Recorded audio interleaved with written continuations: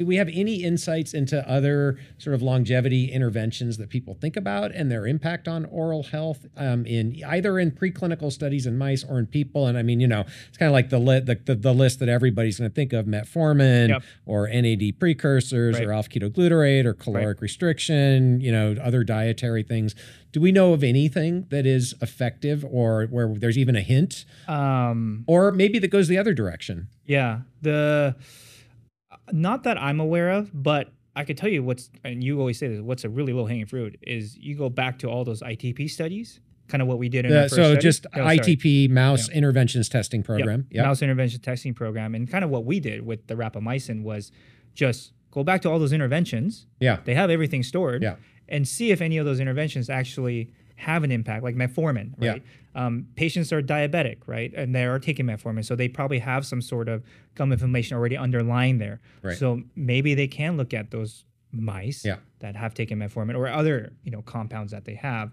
But I think you'd have to be cautious because, a lot of those compounds, at least from the ITP, only certain compounds do extend lifespan, right? That's right. So it's not every single compound. But it is possible that some compounds might not extend lifespan. I mean, metformin's a good example. Right. In the ITP, metformin did not extend lifespan, but there's a whole body of evidence that metformin does have impacts on metabolic health and potentially some other age-related diseases or functional measures. Right. So it might be the case that it would have an impact there. It's interesting. I mean, it begs the question, like, why hasn't that been done?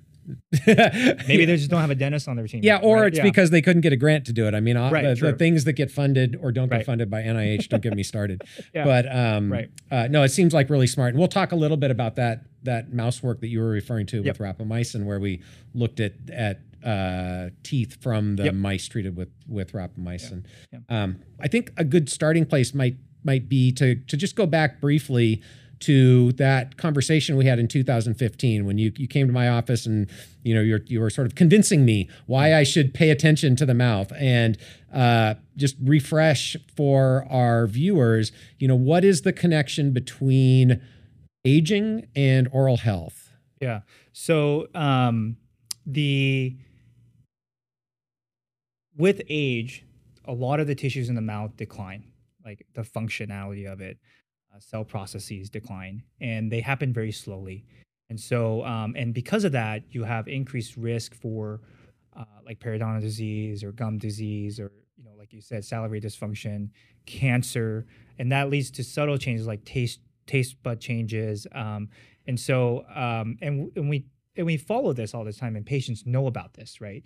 But the downside right now is, as dentists, we have no idea how to actually treat them or actually how to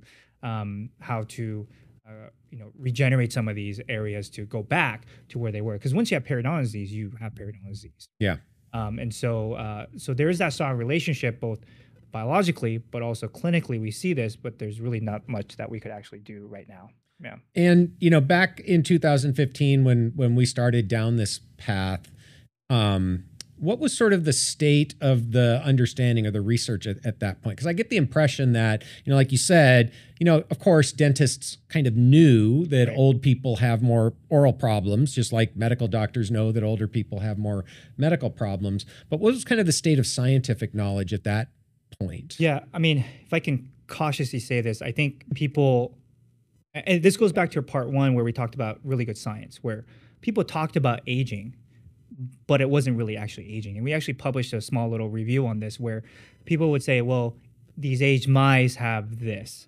But when you actually look at the aged mice ages, right, they're comparing like a 3 to 4 week old mice to a 12 to 14 week old, right? So Classic they are mistake. Yeah, so they're all old. So I think this goes So down, maybe this is worth just taking a minute to really talk through like what is normal aging in a mouse, like in terms of actual chronological numbers, right? So what would you consider sort of young mouse, middle-aged mouse, and old mouse?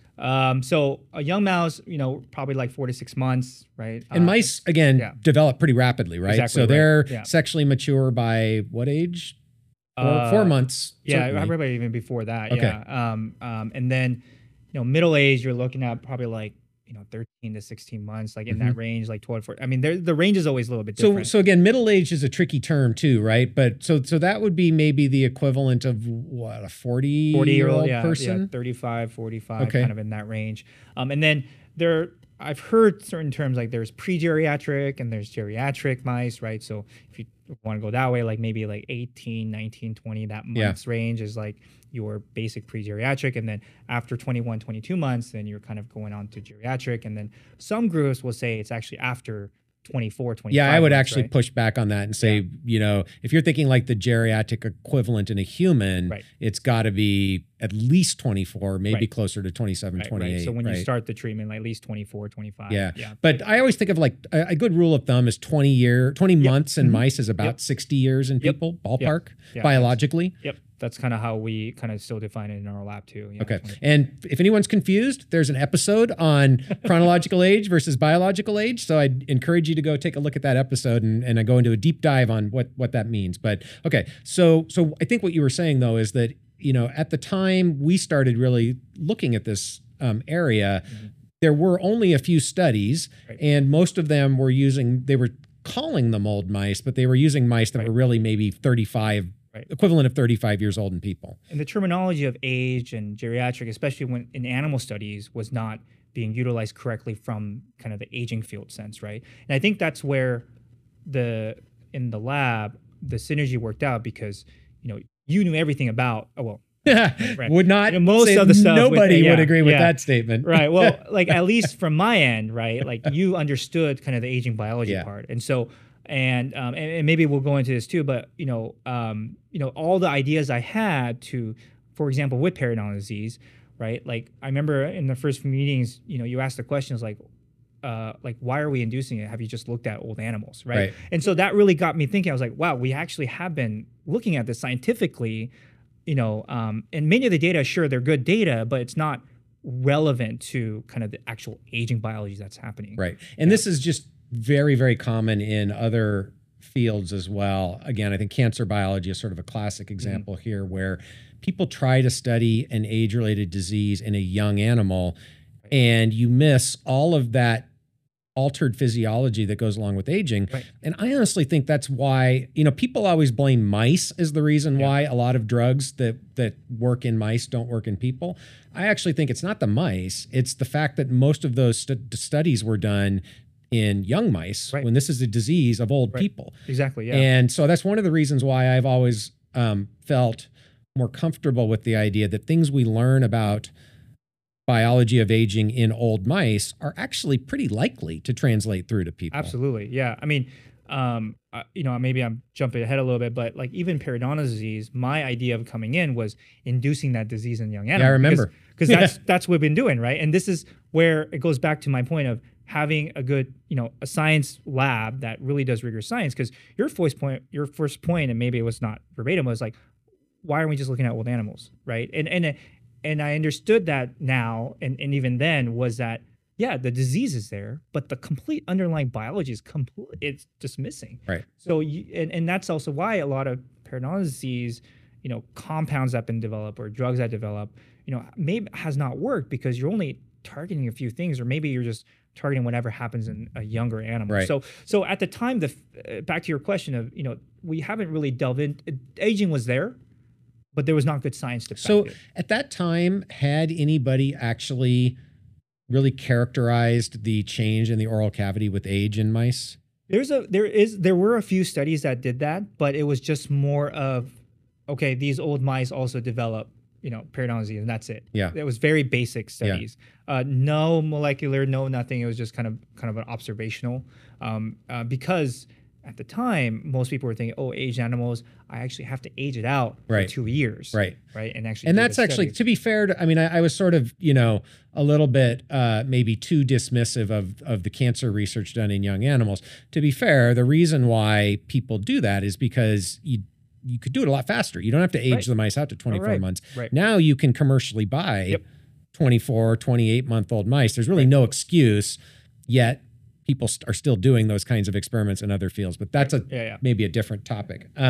So what about non-human primates? I assume they get periodontal disease with age. Had anybody really studied it there? Or is it the same problem where, you know, you don't really use aged non-human primates in research? Same thing where they will use like we talked about in part 1, where they'll use like a ligature model or a silk model to induce that in young disease animals. In young animals, and I know I think there was 1 or 2 studies that actually did it in middle age, and they profiled kind of the inflammatory changes. But you know, the data is out there, but really the question was, okay, like they're just publishing kind of these changes. There's no more, there isn't more science kind of beyond that, right? It was just like, oh, these are the inflammatory changes. Just characterize it and then just kind of leave it there, right? Yeah. And then I assume nobody's ever really, I guess I would probably know if they had, because I work on the dog aging project, but I'm thinking about companion animals. Like we all know, if you've ever had an old dog or an old cat, that oral health declines with age, and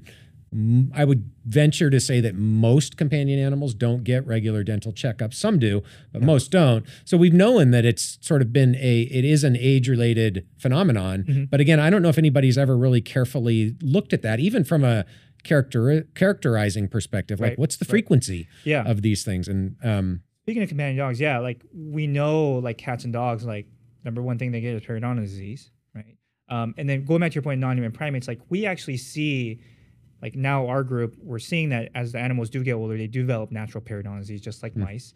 And even not only facility raised animals, but if you go out in the wild too, wild non-human primates also develop. Yeah, I was going to ask about wild or zoo animals too. It'd be sort of another place you could imagine looking. So I assume, I mean, one of the things about the wild is not every species in the wild lives long enough to make it to old age. So mice are a good example. In the lab, a mouse will live to be 3-4 years sometimes. In the wild, they rarely make it through a single year. And so they don't have the opportunity to uncover these age-related diseases, and periodontal disease falls into that category. So I guess let's think about now, at the time you started your thesis, sounds like there have been a couple of papers that had kind of characterized the fact that mice in the laboratory develop periodontal disease. What did you set out to do to kind of build on that? How did you start to try to approach this problem? So I kind of knew in that background. So I actually approached it from kind of the aging biology perspective of, okay, what do we know in the field that actually works? Like what, you know, like what is the pathway? What, you know, like as any graduate student, you're in literature all the time. And so what are people actually looking at here? And what is that kind of the area that, you know, people are interested in? And for us, and for me at the time, it's like, is there a compound out there? And this is before I knew work with rapamycin or, you know, and you know, what is the compound that actually, there's got to be people that show that this works, right? Some compound extends lifespan, health span, et cetera. And so while doing the literature search, I mean, I found rapamycin. And what was interesting about rapamycin is I knew that as a dentist, like rapamycin was immunosuppressant, you know, kidney transplant get this, they get oral mucositis. We could talk all about that later. And what was interesting was if you actually look in the literature, like I found like a couple hints where one was, you know, rapamycin actually alters bone turnover. So there were studies that showed that it inhibits osteoclast levels in osteoclast or bone resorbing cells. And then there's other studies like even your lab that showed that, you know, it alters the gut microbiome. So the microbiome itself, right? Because that was right about the time that you were joining the lab, right? Exactly, that paper came out. And so as any other graduate, I had all these projects that I was working on. And so I knew it altered the microbiome. And then there's other reports that showed, you know, changes in inflammation. And so like those targets, right? Inflammation, microbiome changes, bone turnover. I was like, this is what periodontal disease is. And if periodontal disease is age-related, has anybody looked at rapamycin in these old animals that live longer?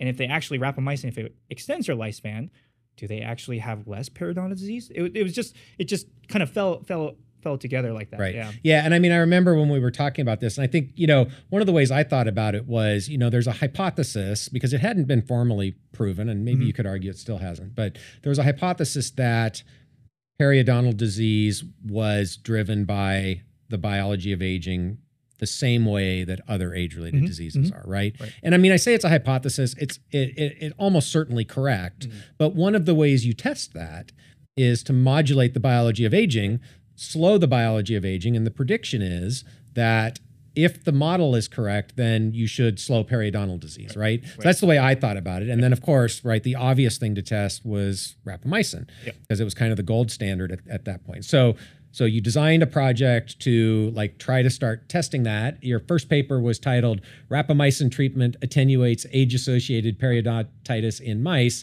So I think we know the answer, but we'll still go through it. But let's kind of go through this study and talk about like what was actually done. So this figure here is, I think it's part of figure 1 from that paper.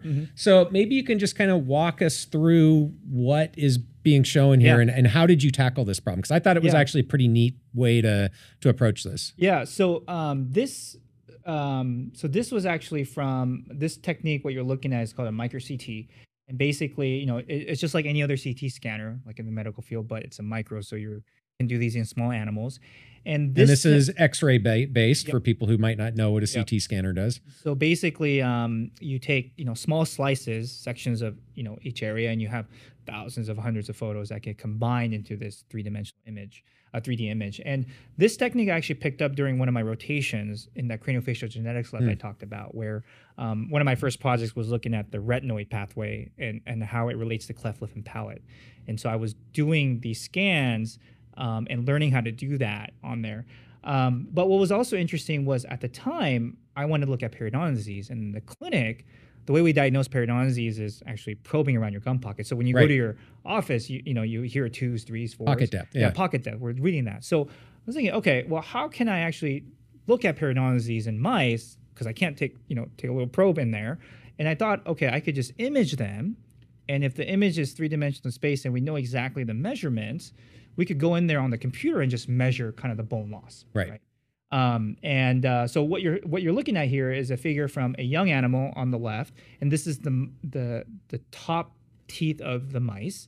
And on the right, you're looking at an old animal where you could clearly see we talked about grinding earlier, but mice do grind. So you can see the grinding patterns and the clear bone loss that just happens between the areas that are marked in the yellow. Yeah, so the yellow lines are a distance measure from 2 landmarks, right? Let me see if I can remember this. CEJ is cemento-enamel junction, and ABC is alveolar bone crest, right? So as that distance gets larger, that's telling you that the bone has sort of receded downward or upward, depending on whether you're at the top or the bottom of the mouth. Exactly, yeah. Okay, so in this case, the numbers, when they're larger, mean bone loss. And these are C57 black 6J mice, which is just important. I mean, I don't want to get into the weeds of the different mouse strains, but when you're talking about mice in the laboratory, it's important to appreciate that there are different flavors. C57 black 6J is one of the most commonly used inbred lab strains.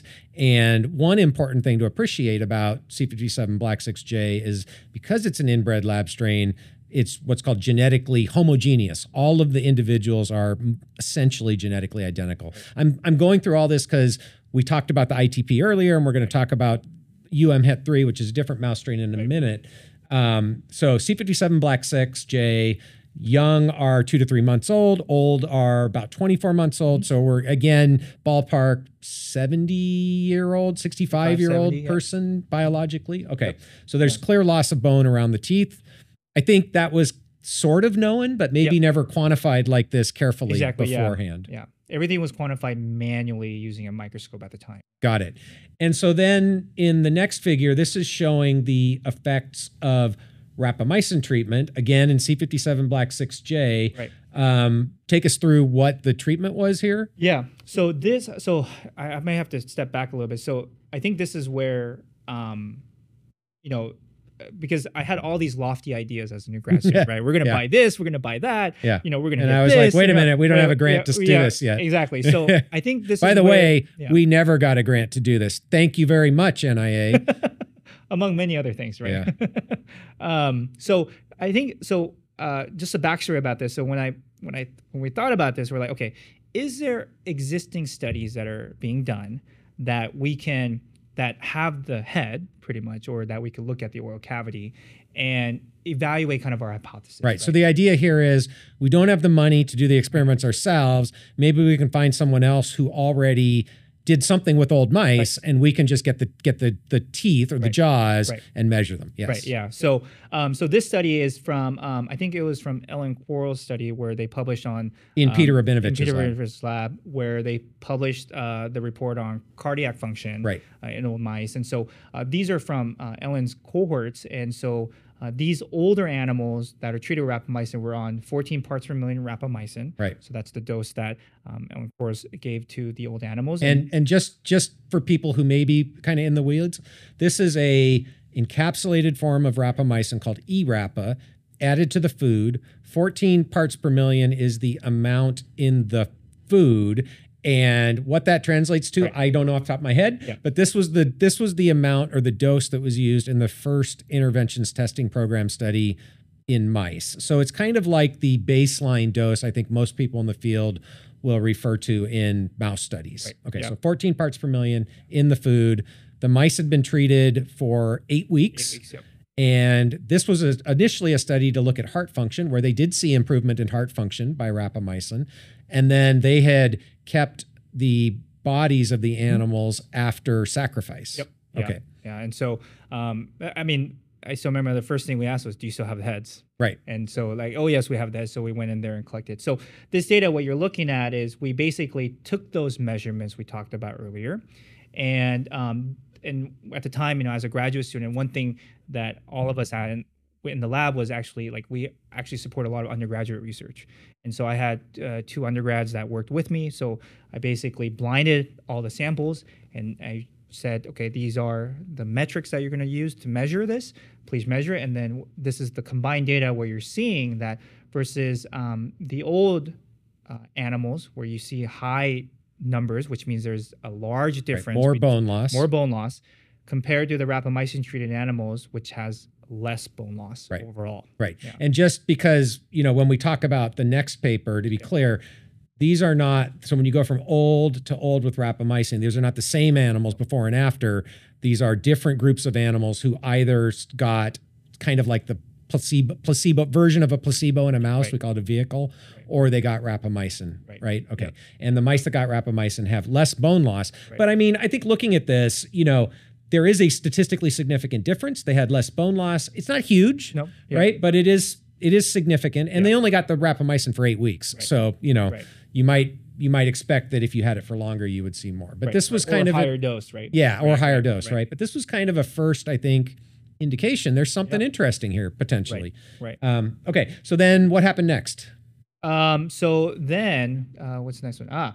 So then we talked about ITP earlier. Yeah. So then it goes along. We didn't have money to do this. We didn't have the grant. Okay, I'm pretty sure people store things, especially the ITP will kind of store these animals. So Matt reached out to the ITP and said... Specifically to Rich Miller, who is one of the PIs. He's the PI at the Michigan site for the interventions testing program. Yeah, so we asked Rich Miller, hey, we have this really kind of interesting result. And is there a way we can get the animals from that ITP study that you have still stored, and can we look at those animals? Yeah, and I just want to give a plug for the ITP because I think there are many great things about the ITP. I'm a huge proponent of continuing that program. I think it's been hugely important.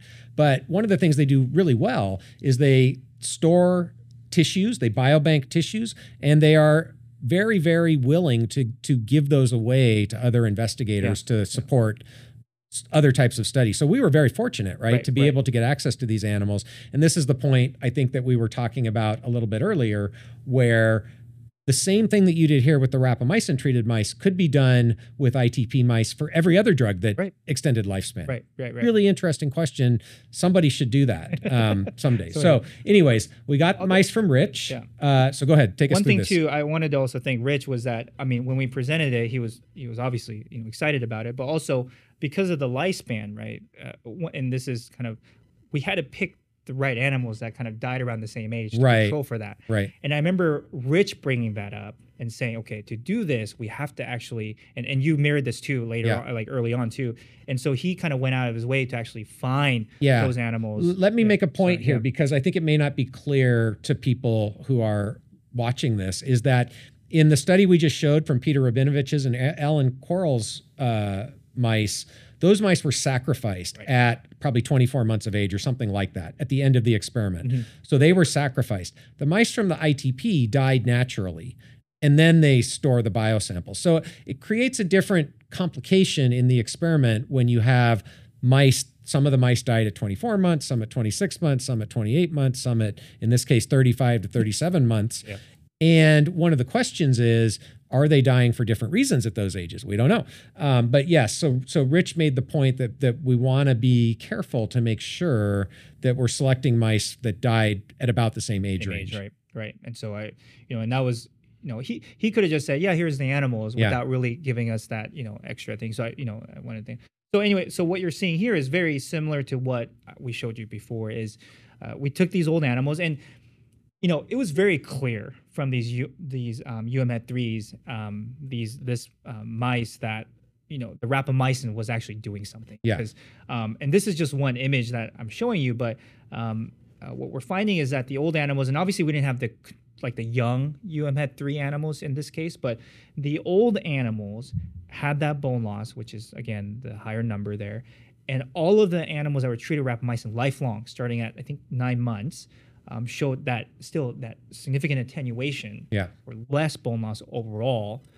And so, and that's kind of what you're seeing both in the imaging as well as the data. And a couple of points to make again. So we talked previously about C57 Black 6J. The interventions testing program uses UMHET3 mice. The reason why that's important is the UMHET3 mice are, instead of being inbred, genetically heterogeneous. So they're a mix of 4 different genetic backgrounds. Every individual is genetically different from every other individual. So many people, including Rich, who's very vocal about it, feel that the UMHET3 are a superior mouse model for studies of aging and a variety of other things because of that genetic heterogeneity. I think what's really nice here is we're seeing the same impact of rapamycin in 2 very different genetically mouse backgrounds, 2 different doses. So this is 42 ppm, so a higher dose. Also, this is different in the sense the mice were treated lifelong, starting from 9 months of age, whereas in Peter and Ellen's study, they were only treated for 8 weeks, starting in middle age. Again, what we don't really have is a way to compare the same mice before and after rapamycin treatment.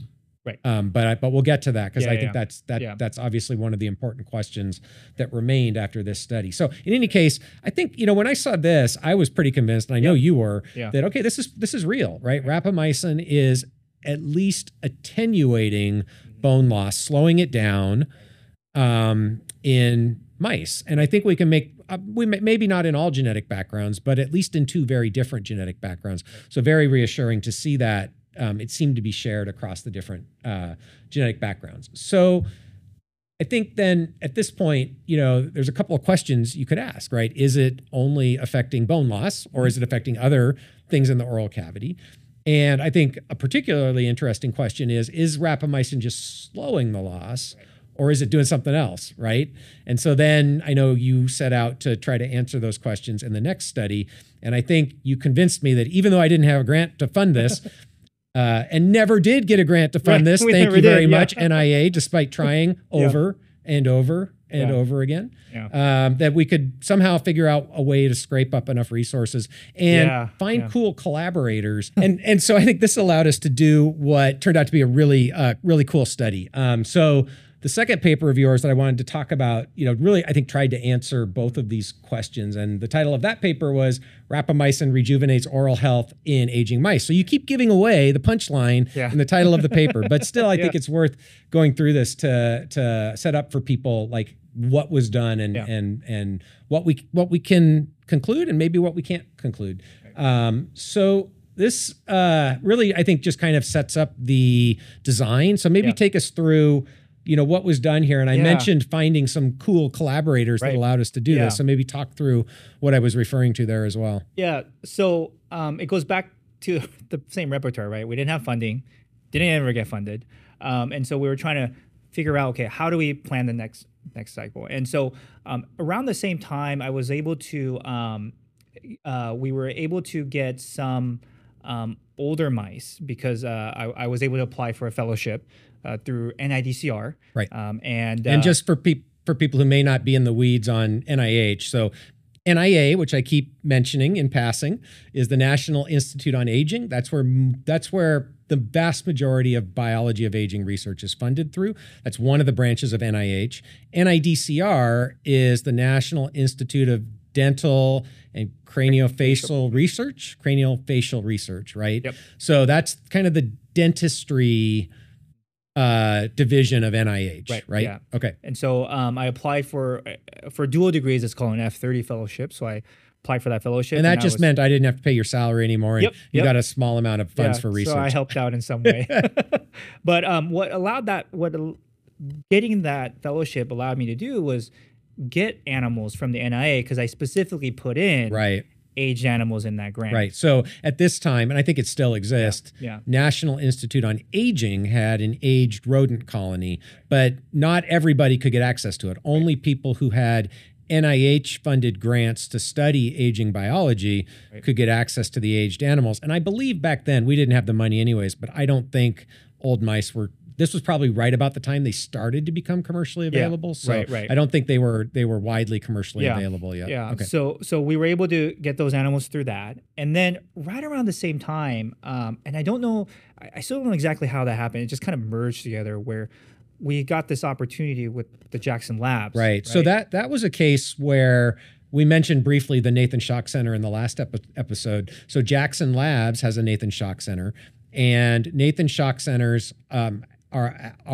mandated to give out pilot projects. And so the Jackson Labs Aging Center, which is sort of an umbrella over their Nathan Schock Center, has done this really smart thing where they have used Nathan Schock Center resources and Aging Center resources to make aged animals available for experiments to the whole community. And people can just, there's a competitive proposal process, but people can propose an experiment, and if it seems like it's going to have an impact, then they'll go ahead and do the experiment there, often on the animals. So I knew the PIs of the Nathan Schock Center and proposed this experiment, or maybe you even wrote the proposal. Yeah, so we wrote the proposal up, and it just happened. I still don't remember exactly at what sequence it came, but it happened kind of simultaneously where we got the NIA mice, and we got this Jackson pilot. Yeah. Let's just do both. Yeah. Right? And I mean, this is often how it goes when you don't have grant funding. You leverage resources. And I mean, even still, getting the mice, it's still a pretty expensive experiment, but that allowed us to be able to do the experiment when we wouldn't have been able to do this if we weren't able to leverage these resources. Yeah. And the neat thing with the Jackson, with the Jackson collaboration that we had was, I mean, there were other researchers that were interested in kind of understanding how rapamycin was working. And the additional thing we were able to add on to those cohorts, and we show it here, is that we actually took a dental CT or micro CT before we even started the rapamycin. And then... And you would anesthetize the mice, put them in the CT scanner, and then they'd come out of the anesthesia and go on about their lives. Yep. And then they'll get rapamycin, and then right before we had... vehicle, right? Yep. The placebo of that. And then right before the tissues were collected, we took a final micro CT just to, and the idea here is to see, okay, we know they're going to have bone loss. Does that bone loss change in that same animal? So in the previous study, if it was looking at what this animal would go through the study, another cohort would go through a study, and we just compare. This is actually looking at the same animal over a course of time. Right, much more powerful. Right, and then with our the NIA animals, which we raised here in Seattle, we just took the micro CT kind of afterwards, right? We couldn't do any of the what we call longitudinal kind of CT scans. So we had a cohort of animals in Seattle, another cohort of animals at Bar Harbor, Maine, doing the same exact treatment, and after 8 weeks, us going down there and collecting it. Right. Yeah. And this was with the 42 parts per million. Right. But this time in C57 Black 6J, right? So it's a higher dose than what was in the first study with that strain background, right? Yep. But the same dose that was in the Het3s from the ITP. And I don't know if you remember this, but when we were designing this, we're like, okay, because there were 3 dosages that ITP tested. I think it was like, where was it? Like, I know 14 was 1. It was 1/3 of 14, so 4 point whatever. Right. 6. And so, and I think this was your suggestion was, well, the highest dose seemed like it's extending the lifespan. The most. So let's just go with the highest dose. So we just went with the highest dose. And we now know that this isn't even the top end for lifespan extension, but it's the highest dose, I think, still that the ITP has tested, and where they see the biggest lifespan extension at that dose. So that was the rationale. And then we sacked them around 22, 23 months. And this time, compared to the previous study, we were able to collect like gum tissue, bone tissue. So not only do you get the bone measurements, but you can get tissue measurements, even microbiome, which we'll talk a little bit about later. Yeah. Okay. So that's great. Okay. So what did you find when you looked at the bone loss first, right? Because that's what we knew from the prior studies. We should see a difference between the rapamycin treated mice and the vehicle treated mice, but we'd never before been able to look at the same animal before and after. So, so on here, what we found was in the same animal, the areas that showed bone loss, there was actually gain of kind of hard tissue or bone in that area. Isn't that amazing? I mean, even still, like I know this data. And it's like, to me, that is just like the most amazing result. And it's not, I mean, so if you really look at the picture, what was really neat to me was it wasn't like everywhere, right? Some areas still had that bone loss, right? Like very minimal, but it was only in certain areas. Like there's a term I use called furcation, which is right in between the roots, right? Those areas had a little bit more bone deposits or hard tissue. And do you have any thoughts on why that is? What we know now is I think it's the underlying kind of immune biology that's happening around the gum tissue. So there's a really neat paper published by Rich Darvo, and I think it's Camille as well, but where they showed that depending on where you're at around the tooth, like neutrophils, the density and the signaling of that neutrophil is very different, right? Even along that same tooth, right? Interesting. So I think it has to do with the underlying kind of immune biology that's happening around those areas. Also the microbiome in those areas, but obviously in mice, we're not going to be able to detect it. But so what we were able to see is that the same animal treated with rapamycin had this kind of gain of bone in certain areas, right?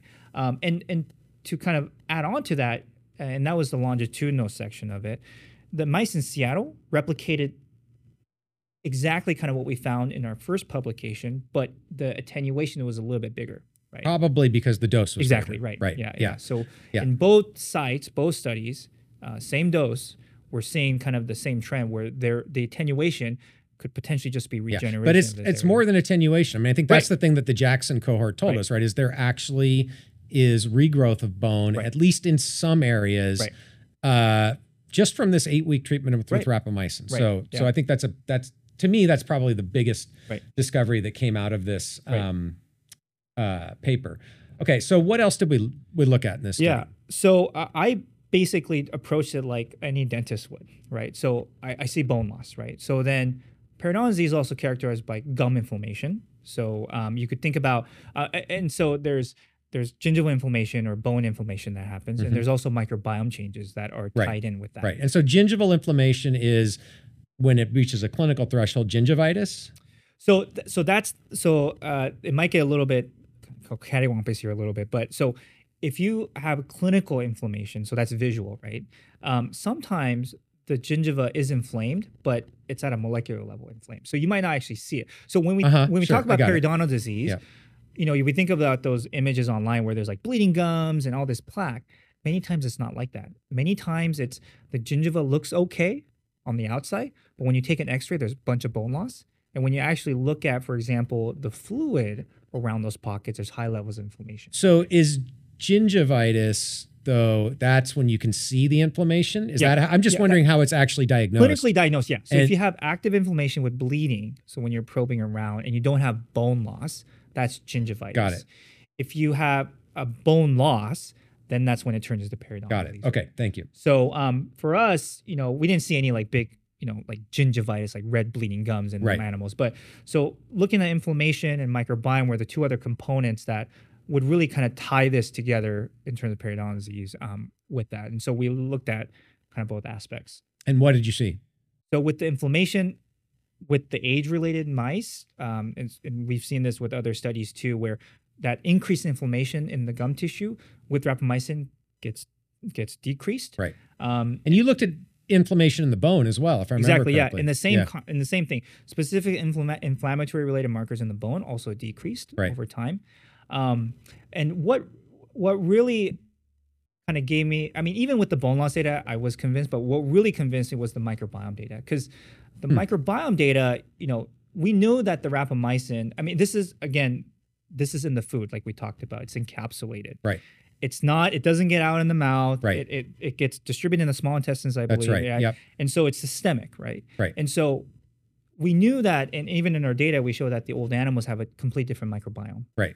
And I'm gonna double click on that just to reinforce what you said, because I actually think this is an important point that we maybe don't know the answer to yet. But in this experiment, because of the way the rapamycin is formulated, it's in this enteric coated microencapsulation. The expectation is that none of that drug, even though it's in the food, actually gets directly on the oral tissues. Right. It is designed to go through the stomach acid and then be released in the small intestine. So we don't think there's any direct effect of rapamycin on the oral microbiome.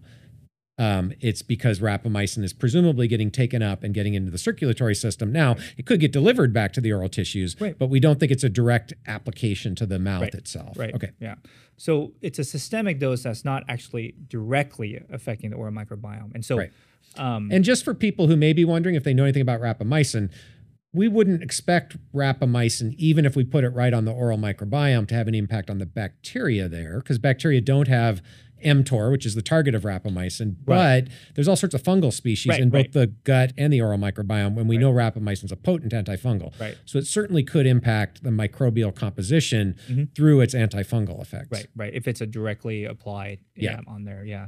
And so with the rapamycin treated animals, what we saw was that not only they had a complete different profile than the old, so the old were treated with just placebo, but the microbiome actually looked very similar to the younger animals after rapamycin treated, right? And so that right there, I mean, if our thought is correct, where there's no direct impact on the microbiome with rapamycin, showing the regeneration of that bone, showing the inflammation with a complete separate kind of organism that has a complete now different profile, I think that really kind of encapsulated kind of everything exactly what we were expecting it to happen. What do you think is the mechanism for the apparent reversion of the microbiome? And I'll just say, it's interesting because in the study that Alessandro Bito did in my lab, where he looked at the microbiome, the gut microbiome, we didn't specifically look for reversion. I'm not sure that we would have detected it the way we did the analysis, but that didn't come out of that study. That it actually, we saw a difference between the young microbiome and the old microbiome, and then the rapamycin microbiome was kind of off somewhere else. It didn't seem to move that gut microbiome clearly, at least, back to a useful state, which was different than the case with the oral microbiome. The one thing with Alessandro's paper, though, I remember we did it with fecal samples. So it wasn't directly inside the colon.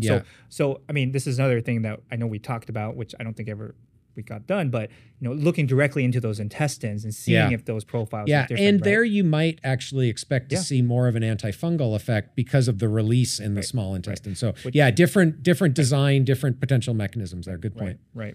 Yeah. So and the microbiome, and to me, I keep going to the microbiome, is a lot of things we do in dentistry is because of these microbes, right? Dental cavities, cavity caries, right? Periodontitis, there's some bacteria.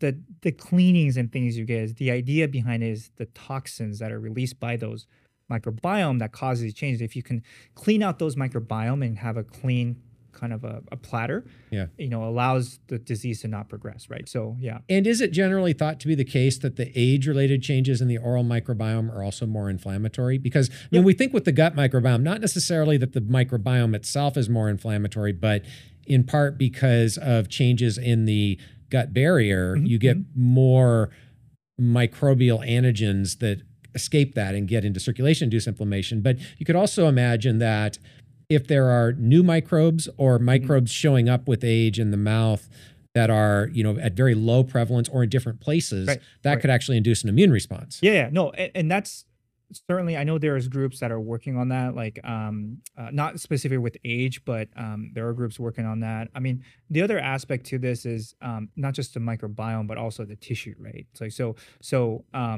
Everybody's going to have some sort of different microbial profile. But to your previous point, yes, it is going towards this kind of pathogenic potentially. Exactly what actually turns it into a clinical outcome, like I don't think we know yet. Has anybody done microbiome transfers in the mouth where you take like a young microbiome and put it into an old mouth? They must have. It sounds really simple to do, but I don't. Oh no, actually, no. They did. They have done that in mice. Well, it was actually in germ-free mice. So they were okay. So they transferred kind of the regular mice that you see in the facility. They're called specific pathogen-free mice or SPF mice, and they have a certain microbiome. And so one of the studies they show was actually transferring some of the SPF oral microbiome into the germ-free mouse to see if it kind of. And just for our viewers, germ-free, what do you mean? Germ-free means that they're well, one is it's really expensive to do, right? But they're encased, and basically there's absolutely nothing that goes in there. So they have no gut microbiome. They've been cleared out. They've been cleared out, and the facility is airtight. Right. And that's why it's really expensive to do. And so in that study, they were able to kind of transfer the oral microbiome into those germ-free animals to look at kind of periodontal disease progression, and really kind of see kind of what kind of oral microbiome microbes actually cause sort of disease. And so I know they did a study like that. In terms of young and old, I mean, it's interesting, right? So there's, again, quality of the data, I'm not completely convinced, but there's some reason to believe that you can do this sort of microbiome transfer in the gut, these fecal microbiome transfers from young to old, and have some benefits. It would be interesting to know whether the same thing's true in the mouth. Okay, so we kind of talked about the oral microbiome.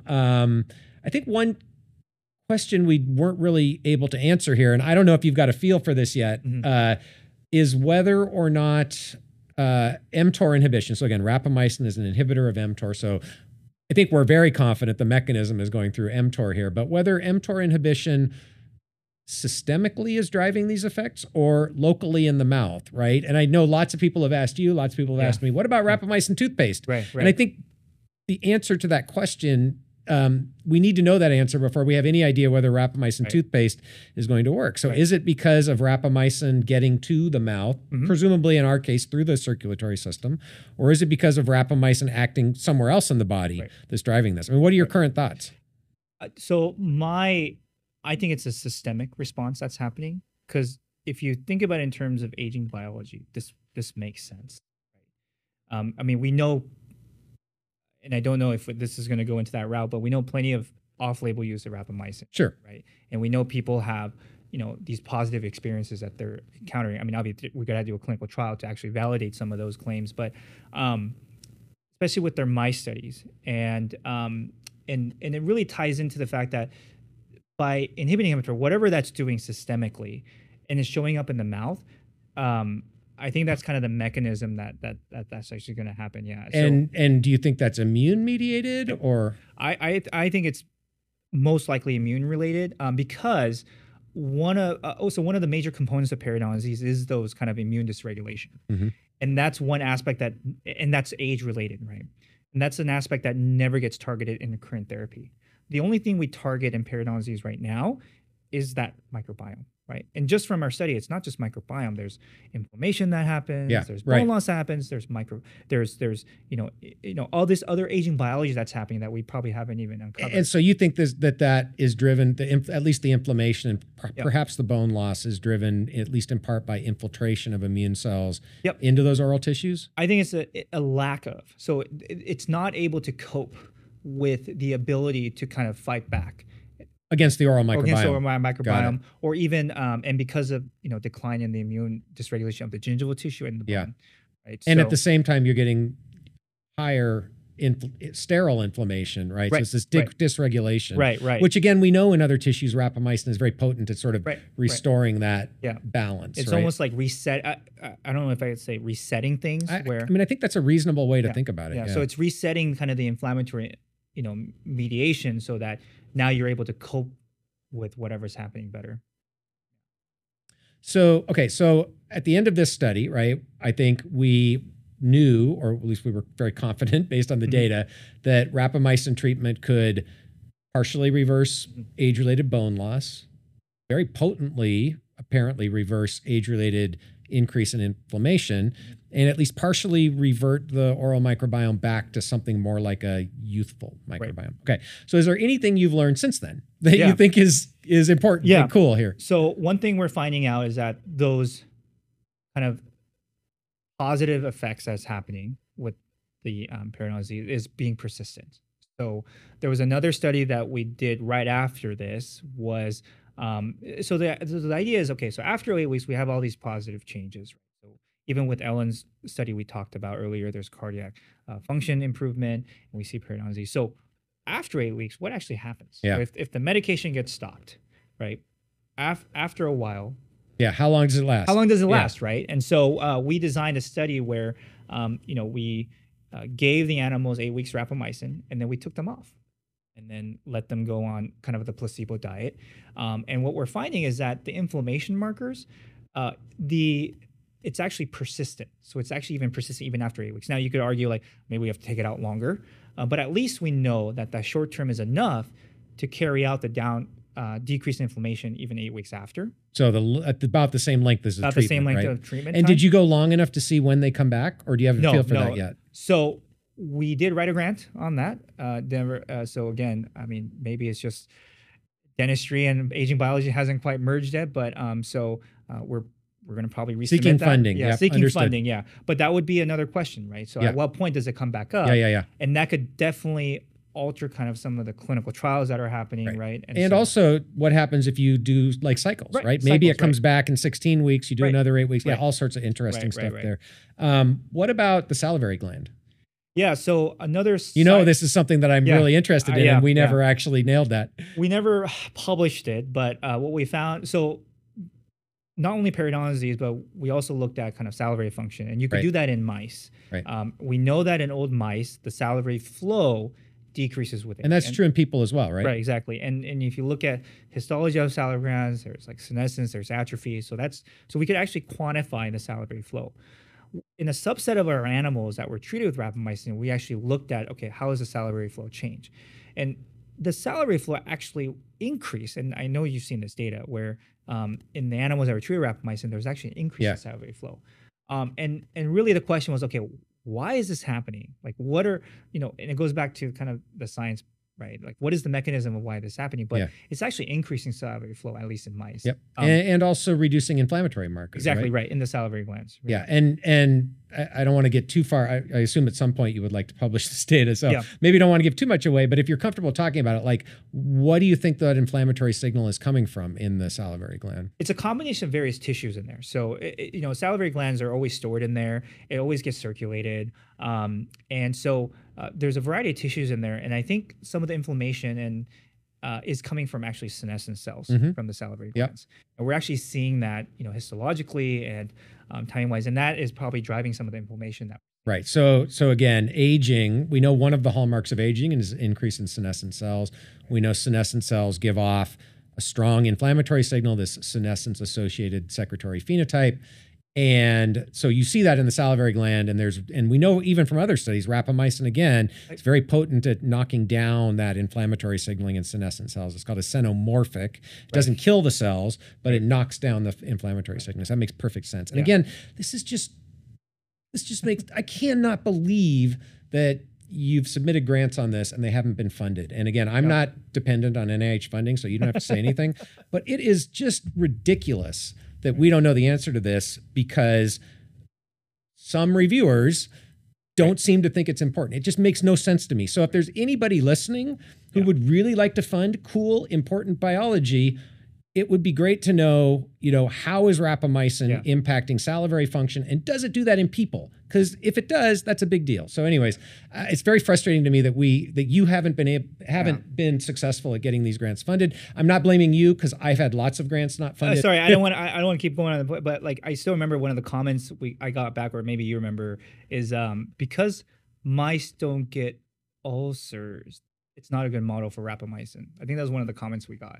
Like, because they don't get ulcers. Because they don't get the mouth sores. They don't get the and mouth actually, sores. we don't know that's not that's I don't true even know either, right? But we're yes. like, okay, well, so there's quality review at NIH. Yeah, Thank you very much. Okay, so let's talk about humans, right? Okay. So because obviously that's of interest to many humans.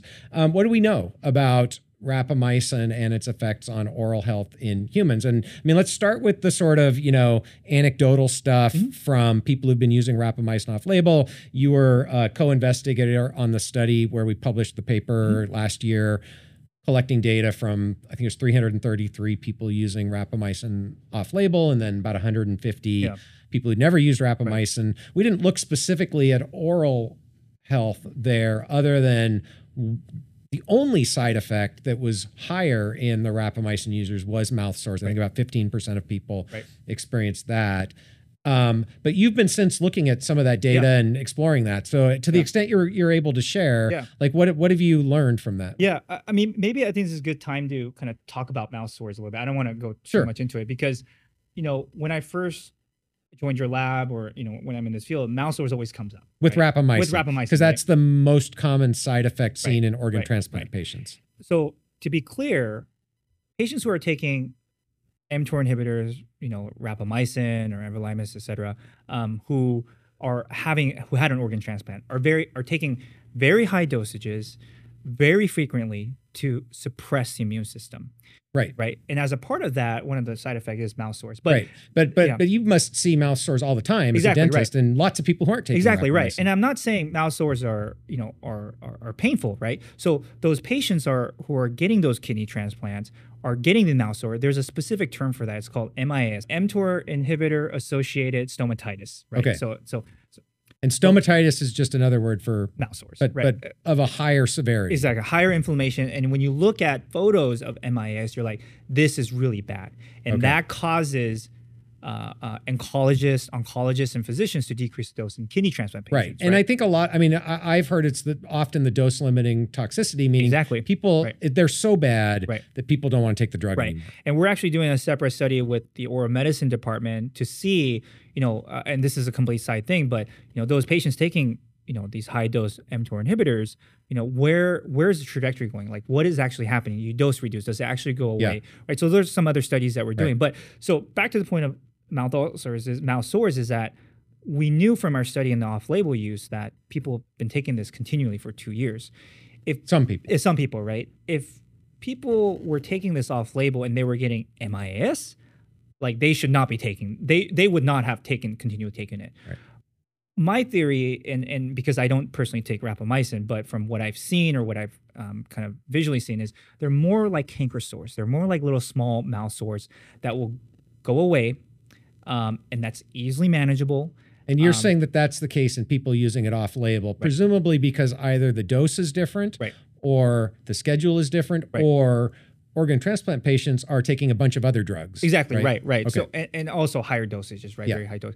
And so one thing we're following up with the study that we could share is that most of the ulcers that people are reporting are not dose dependent. So just because you get a higher dose doesn't mean you get more mouth sores. Interesting. And the reports that we get that people are reporting is like they're calling it persistent ulcers. So maybe at the beginning they're getting some, but it just goes away on its own. Yeah. Right.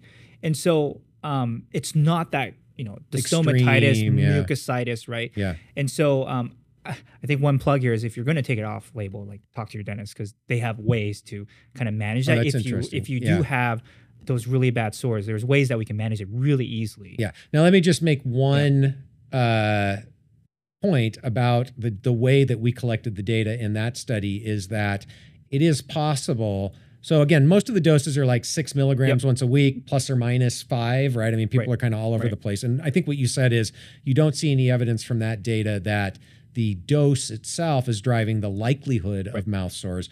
And the severity doesn't seem to be at all severe in that group. And I think the point that I want to make is simply that it's possible that there were people who started taking 6 mgs of rapamycin once a week, had really, really bad mouth sores. They stopped taking it and they didn't take our survey because they didn't think that they could or should, even though we made the survey open to everybody. So it is possible that we didn't really have the right group to answer that specific question. This is always the limitation to those kinds of studies. What you really need is a clinical trial. So let's talk about the clinical trial. So you got a grant from the Impetus Grants program to start a clinical trial, double-blind, placebo-controlled, randomized clinical trial of rapamycin for periodontal disease. So take us through kind of what the goal is here and kind of where you're at now. So the goal is to really just test, does rapamycin help patients with periodontal disease, just kind of mimicking all the mice studies that you've seen.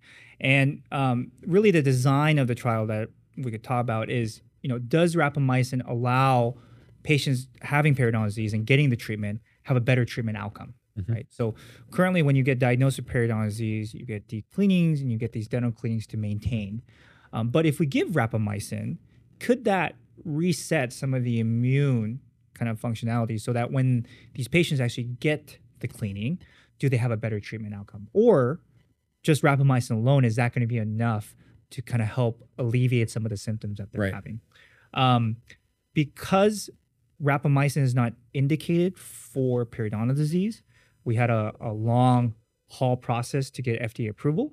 And when you mean indicated, you mean it hasn't, it has not been approved by FDA for that condition. For that specific condition. So for us to conduct a trial at the university, et cetera, the FDA pretty much has to approve what's called an investigative new drug application, so an IND. So basically, they need all the data to show, we need to show them that this is safe, that we can get this done. Even though it's approved by FDA, and in principle, a drug is safe, can be used safely if it's approved by the FDA. And this is where, and you and I had discussions about this for a very long time, is I think this is where kind of that translational jump that our field, the aging field, has to make, has been challenging in a certain way, but also why we need it more. Is that we know the science is there. Like, you talk to anybody, whether it's rapamycin or the metformin, the science is there, right? But to get it into humans in a controlled trial that the FDA has to get that the FDA needs to get involved with, that all that science, kind of goes out the window because there's no clinical data that's been approved to show that it actually is it's actually safe in healthy people, right? So from the FDA's viewpoint, rapamycin is still this immunosuppressant, right? Even if we published the off-label use, right? So it took a long time. So what you're saying, though, I think, is that FDA is unwilling to allow any risk, or at least has to be a very, very low risk in people who don't have life-threatening disease. And periodontal disease is a disease, but they don't feel like the potential benefit of reversing periodontal disease outweighs the very, very small risk of using rapamycin. Exactly, And because they're uninformed, in my opinion. And so that's why it took us over a year, multiple meetings, multiple renditions of our protocol, working with the FDA, trying to figure out a good medium to get this done, because at an academic institute, we need that IND to actually get this trial going. You've got to follow the process. All that process. So so after almost a year and a half of kind of working with them, they finally gave us the IND approval to do this trial. So we kind of, I call it, we got kind of the half of the golden ticket, right? Where now, yes, we're looking at periodontal disease, but we can actually test a lot of the questions you and I were asking during this whole kind of episode on, what is actually rapamycin doing? And so, so this trial, yes, it's for periodontal disease, but we're actually going to be looking at a lot of other kind of questions that our field is interested in, has been interested in, and really testing some of these hypotheses out at the same time. That's great. So, now, I don't want to spend a ton of time on this, but you're not able to go and do the clinical trial that you wanted to do, right? Which I think was 6 milligrams once a week. So you're doing and that's because FDA is requiring you to do what's called a dose escalation. So you have to test. How is that working? So basically what we need to show is that the dosages that we want to get to, which ideally would think it's going to be 6 milligrams per week, or is that we need to show that the doses before that is not going to make periodontal disease worse, and it's not going to be unsafe to the participants in the trial. Even if you and I know from our label survey and many other kind of off-label use that, it should be fine. But FDA needs that data because for them, they don't have that. Right. So you're starting at what dose? 0.5. And then you're going to go 1, 2, 4. And what is really the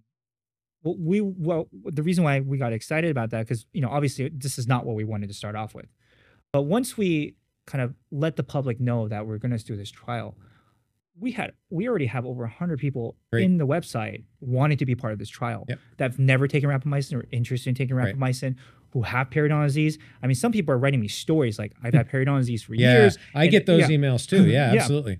And so to me, I mean, and this goes back to kind of the basic, right? We have to do the science correctly from the beginning.